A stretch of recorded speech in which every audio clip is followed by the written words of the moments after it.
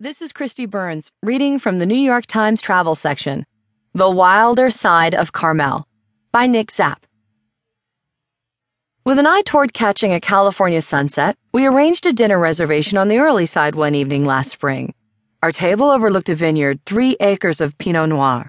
Dinner began with a silky cauliflower soup garnished with roasted cauliflower florets and summer truffle. The restaurant, Valley Kitchen, had recently released its first estate vintage.